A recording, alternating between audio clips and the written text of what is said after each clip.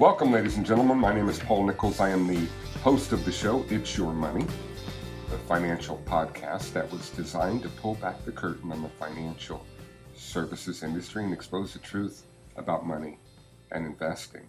Welcome and thank you for listening.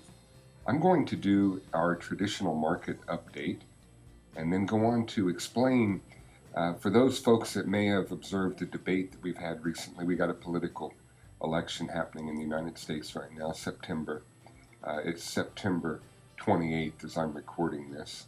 And one of the comments that one of the candidates, Trump, actually had made was talking about the economy and the fact that the stock market was only the bright spot in the economy, really. I'm paraphrasing. And I wanted to explain why that is. I've been chatting about that for a couple of years now. Because as a general rule, when you look at economic indicators and other factors related to finance, one would draw the conclusion that the economy is not doing well at all. In fact, it's one of the most sluggard economies that we've had in decades. In fact, you'd be hard-pressed to find a worse time. There's a lot of misnomers and myths about the stock market crash, and in our history books at school, they talk about how it was a dead decade, basically, till the war pulled us out of it. But the reality was, the year after the stock market crash in 1929, which was a negative 82%, it was unbelievable as it relates to a loss, the largest loss we've ever experienced in the market. What a lot of people don't realize is the following year, there was 200% growth in the market, and the following 5 years averaged 40% per year. But I'm just trying to make a point that when we look at the economy today outside of the stock market, it certainly doesn't look very good.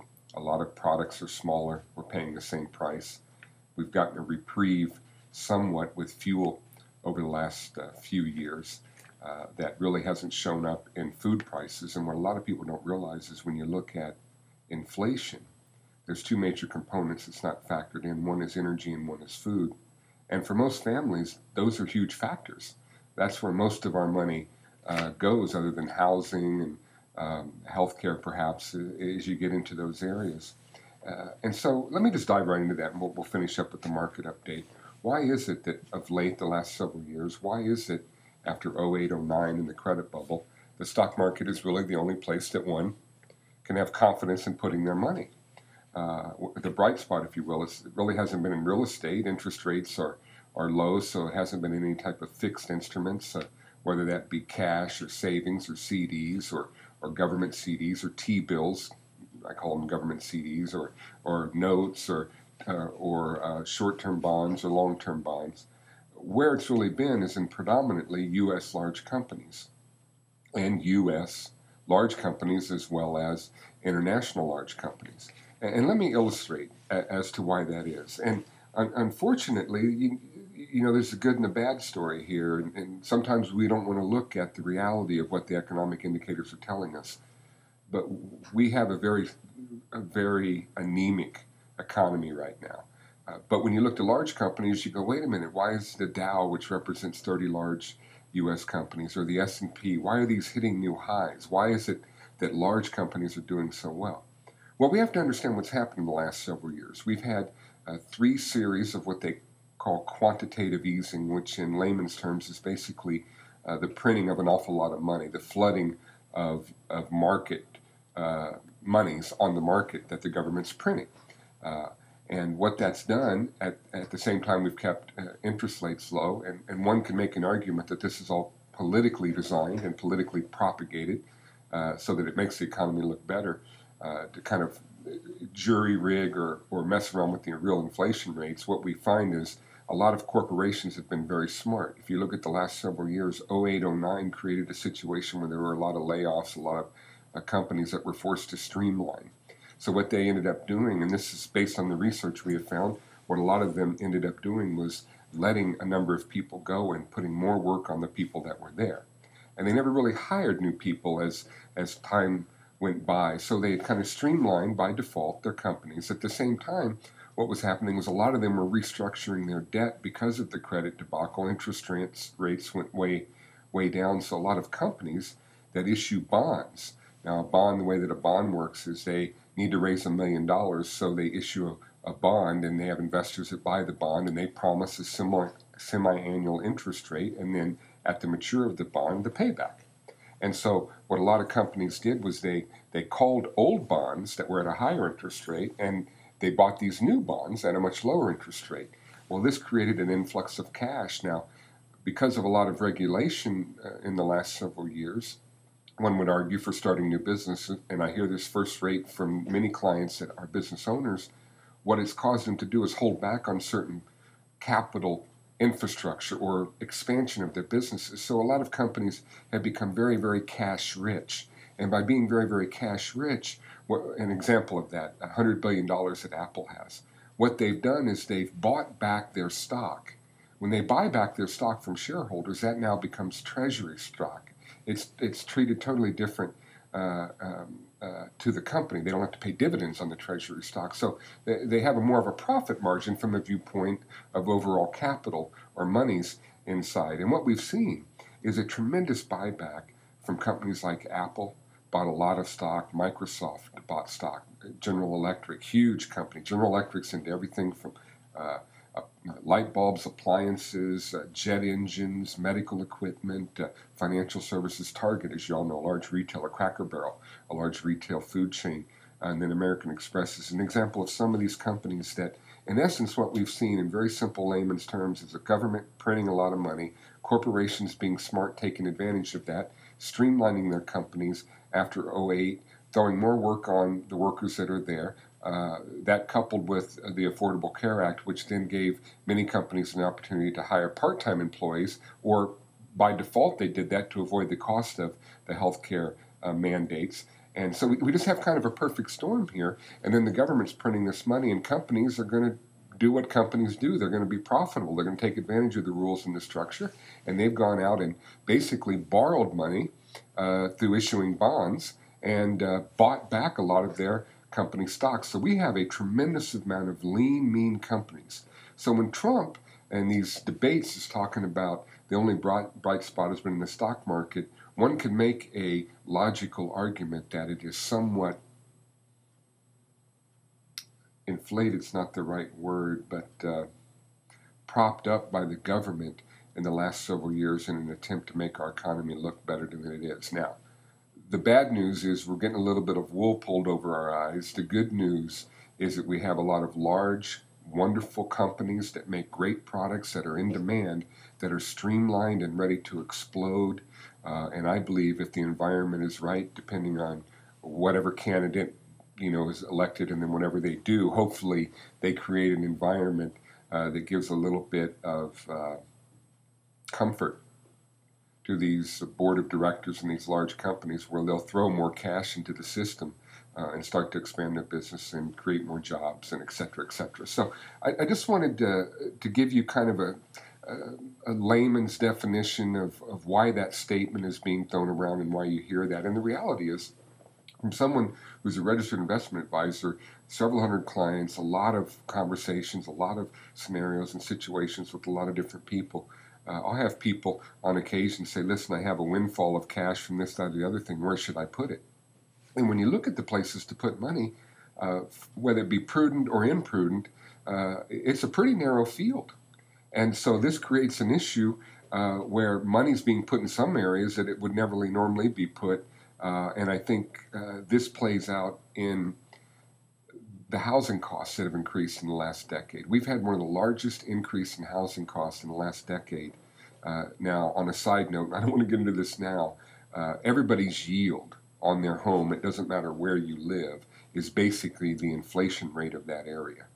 So for us to be told, and senior citizens to not be given a cost of living increase in the last round because they said there's really no inflation, it's ludicrous when you look at the size of products going down, the price staying the same. That's the same thing as inflation.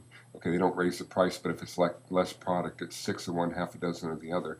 The sheer cost of housing, medical care, et cetera, everywhere you look, things are costing more, but supposedly there's no inflation. And I mean costing more whether it be perceptionally or not. Example, you used to buy a 16-ounce bottle of a product, and now it's 14.7. What we need to realize is that the reality is that the economy is not as good as one would hope it is, but it certainly has the potential to be good, explode, and I think take care of any debt and long-term deficit if we can find a combination of economic growth and less spending, or more prudent spending. Less waste really would be the better way to put it. So I think we can get it done long term. I'm hopeful, but I wanted to share that with you because I've had several people ask me about that since the debate, and I thought it merited a few comments. With that being said, let's move on to the market update. Our idea, we believe that investing in the market is relatively simple. Own equities, diversify, rebalance, and your intent is to capture a global market return. That returns come from the market, they do not come from managers. So one should have a well-diversified portfolio that would encompass all areas of the market. With that being said, we believe it's important to get an idea of what the market indexes or indice around the world look like to give us an indication of how our portfolio might be performing. So as of September 27, 2016, the S&P 500, which measures predominantly 500 large U.S. growth companies, 5.67 year-to-date for 2016. A couple weeks ago it was 4%, so it's on the grow. Russell 1000 value, large cap value companies, not large growth, but large value companies. That was 9% a couple weeks, right now 9% as of September 27th, and it was 8% a couple weeks ago, so it's on the grow as well. Same with the 2000, Russell 2000 index, which measures small to very small U.S. companies. It's 10.9, yay team, double digit. It's really picked up some steam in the last couple weeks, picked up a few points there. Russell 2000 value, that measures the performance of small value, not small growth, but small value U.S. Companies, and it's 14%. Winner, chicken dinner for the U.S. marketplace. It was 11.6 a couple weeks ago. So we're excited to see some growth in the U.S. finally after a couple flat years. I should take that back. We had a negative year last year and a decent year the year before, but 2014's, a lot of 2014's gains were eaten up by rebalancing into the emerging, into the international areas, which you must do. You must understand, own equities, diversify, rebalance. We need to understand that the concept of investing relies on the dissimilar price movement. See, it's not what you own when you own it. It's not about stock picking or market timing. It's how does what you own relate to everything else that you own in your portfolio. We want umbrellas, we want suntan lotion. When we go into the international market update, what we have is the Morgan Stanley Capital International World. This would be basically the world excluding the United States. So 45 countries in essence. It's about 23 developed and 22 emerging markets, and what we have there is 3% for the year. So it's in the black, but it's a little slow. It was about half that a couple weeks ago. When we go on to the Morgan Stanley Capital International EFA, that would be Europe, Australia, Far East. That index of that area of the world, it's about 0.5% up 2 weeks ago, and it's heading toward 2% this year. Still, again, it's in the black, but it's a little lackluster. We have one negative area. That would be in the value area of the Morgan Stanley EFA. So the Europe, Australia, Far East, not the growth area, but the value area is down a little bit. And both of them are laggard for sure this year. We go on, though, to the emerging markets area, Morgan Stanley Capital International EFA small cap. So we're heading into Europe, Australia, Far East, small cap. I'm sorry, not emerging, but small cap, Europe, Australia, Far East. We're at 5%. So that's looking much better. It was 3% a couple weeks ago. And emerging markets is the winner, chicken dinner. And this is very exciting for those of you that really prudently invest and apply an academic approach to investing, because the emerging markets the last few years, the area that has required us to invest in with some of the gains. It's been down a few years. So as a result, by rebalancing, you end up putting more money into the emerging markets that you take from gains from other areas. Now, the good news is you have more shares, so when the market turns, the value is much greater and quicker. The bad news, though, is the gains are kind of being sucked up, so the balance may stay the same, but the share count goes up. With that being said, the emerging markets is up 17.5%. So this is really exciting what we're seeing for this year. And it speaks to the two-thirds bias that we've always seen in the market. 2 out of 3 years is up, 1 out of 3 years is down. You never know which year is going to be up, but we do know that is historically held true. And then we look at the last few years, we look at 13 being a really good year for growth, 14 being a flat year, 15 being slightly negative, and 16 were definitely in a good position 3/4 of the way into the year. So with that being said, my name is Paul Nichols, the president and founder of Financial Abundance. Financial Abundance is a registered investment advisory firm located in State College, Pennsylvania. We have offices in State College in Lewisburg, as well as several states that we do business in. We focus on the concept that education leads to clarity, clarity leads to confidence, and only with confidence can one really achieve any peace about what they're doing with their investments. That you don't need to know everything, you just need to know the few right things. So you need to get some help and some coaching, and we believe that you got to take the bias and any conflict out of investing by understanding how investing works. And on a side note, I'm very happy that next April, I believe it's April, is going to be the beginning of the new fiduciary rule that's going to be implemented in the financial industry, which is going to force more people to become fiduciaries or use a fiduciary standard rather than a suitability standard. You can read about that on the website. I have blogs talking about that. And that will keep more people client-centric rather than self-centric in their approach to investing, which is always good for the client.